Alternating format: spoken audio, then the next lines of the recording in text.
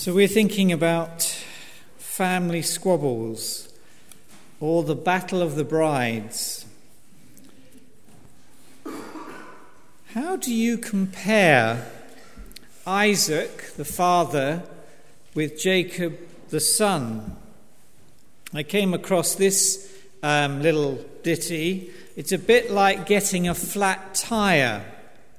Isaac was like a slow puncture, and Jacob was like a blowout. So think of those two metaphors, one that's slowly, diminishingly going down, but Jacob who stole his brother's birthright. And we're now looking really at a very disruptive passage of Scripture. It's the story of Jacob's marriage and family life, and it reads very much like a modern-day soap. The story is told of competition between two women and their maids, which results in Jacob being shuttled from bedroom to bedroom and tent to tent. And in the story, Jacob is living outside the land of promise. Remember, he's going towards the promised land. But God has promised to him his presence, his protection, and his provision, the 3 Ps. And he's at work at Jacob's life to purge him of those patterns and sins that have characterized him in the past. And as we approach this passage, we're aware that Moses has not arranged the events chronologically, but more topically about the birth, etc., of the children. And the account is written so we might be able to identify with these two women, both who desperately want to secure Jacob's affection and love. So the first thing we're going to look at is Leah longs for love. She longs for love. In her early years of child rearing, we find Leah at the high point of her spiritual life. And you can read about these in chapter 29, verses 31 to 35. And now the Lord saw that Leah was unloved, and he opened her womb, and Rachel was barren. So Leah conceived and bore a son and named him Reuben, which means, I behold a son.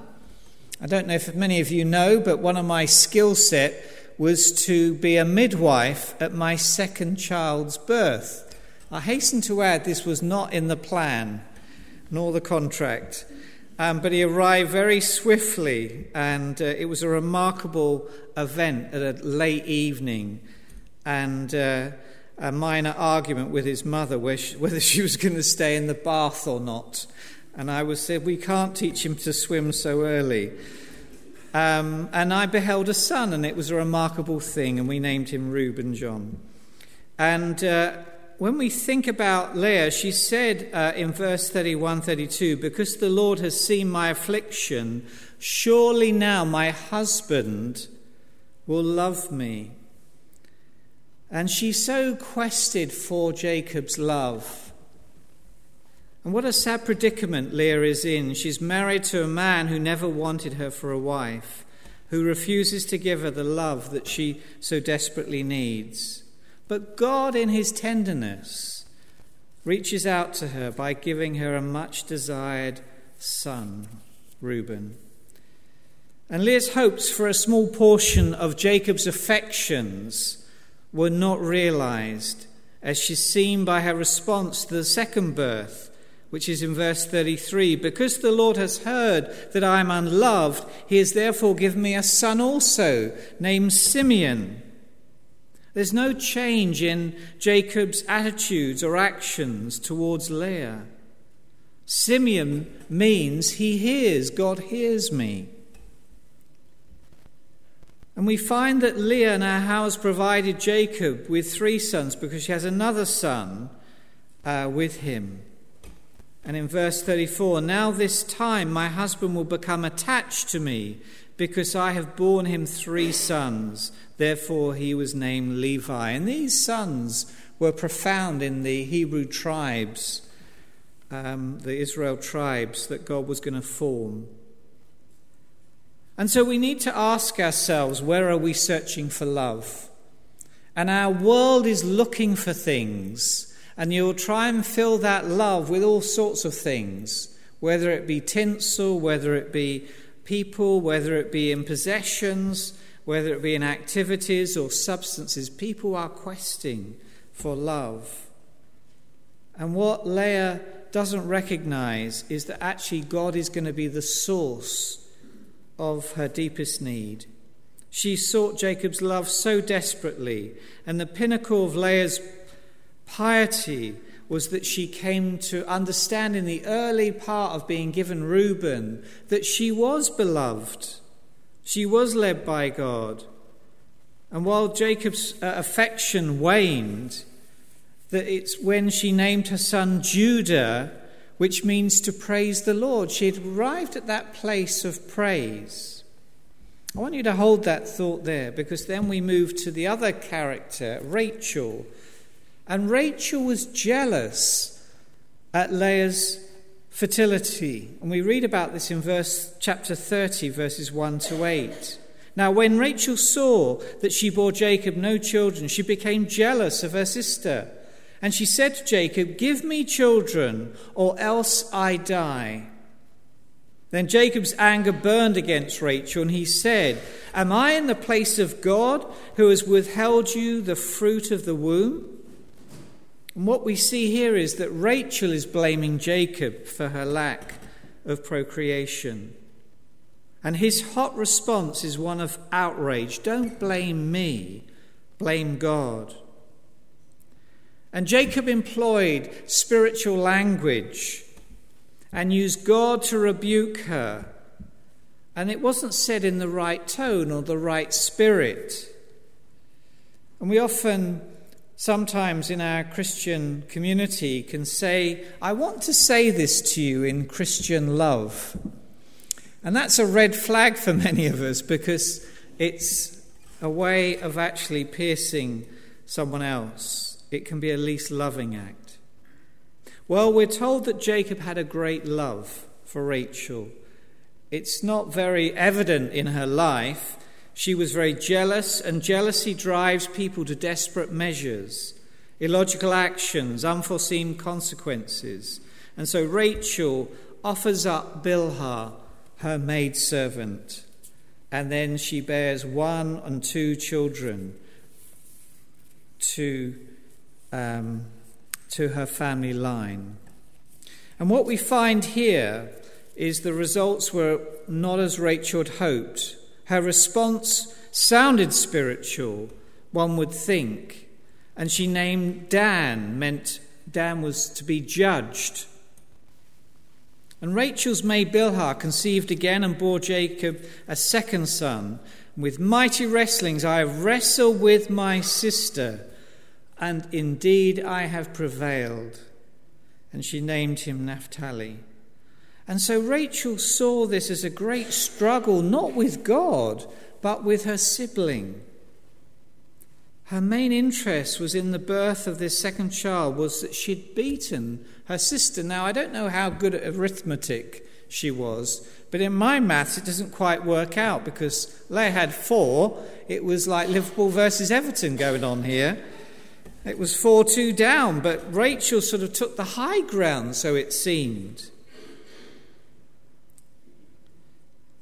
In Hebrews chapter 12, verse 2, the author says to us, "Let us fix our eyes on Jesus, the author and perfecter of our faith." As we think about the beginning of this year, that is such a great thing. And Rogers reminded us similarly that the standing under the cross of Christ is a great place to be at the beginning of this year, reminding ourselves of the great sacrifice of our Lord. Well, Leah, thirdly, learned her lesson. She now, you think she learns a lesson, she follows suit, because her womb seems to have closed up. She's going to now employ her maidservant Zilpah for actually providing her with children, her maidservant. and she names them Judah, as we heard about earlier. And Rachel's jealousy continues. This is like a soap opera. Do you remember Dallas on TV? You know, you had J.R. and Sue Ellen, who were a couple, the older brother and the sister, well, the wife. And then you had Bobby and Pam, and the shenanigans that went on in that soap opera were quite extraordinary on that ranch. And so we see that they had forfeited any sense of godliness in this relationship. They were trying to gain ground on one another. And we need to be very mindful about what we wish for in 2020. And sometimes we think about New Year goals and we think about, weight loss, or we think about fitness, or we think about acquiring certain assets, whether it be a new language, a new skill, or a new endeavor for the church.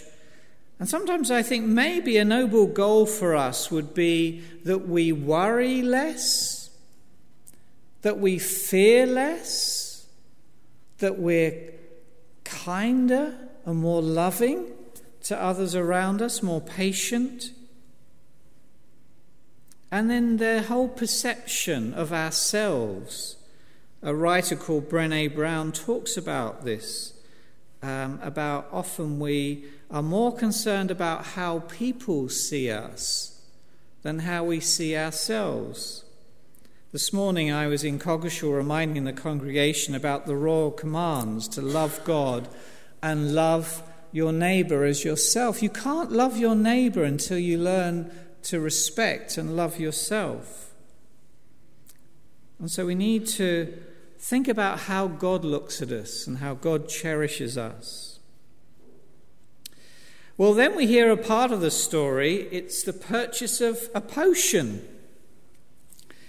And before I get to that, there was an Irish novelist and playwright called Samuel Beckett.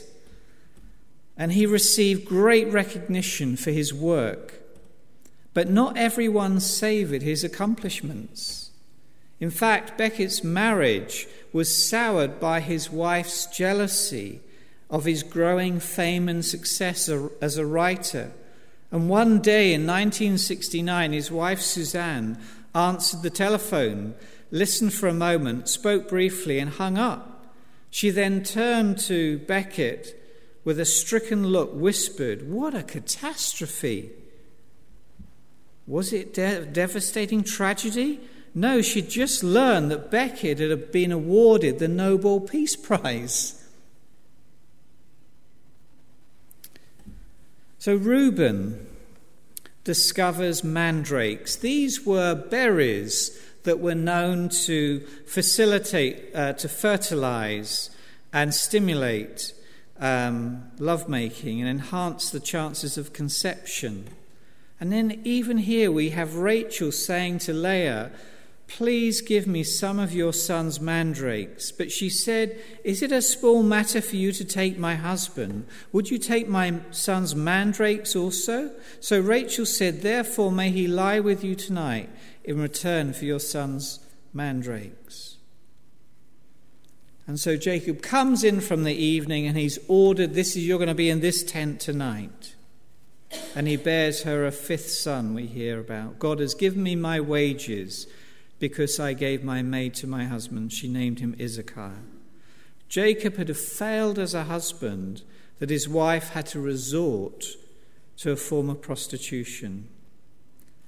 So we see this awful toing and froing in this extraordinary relationship.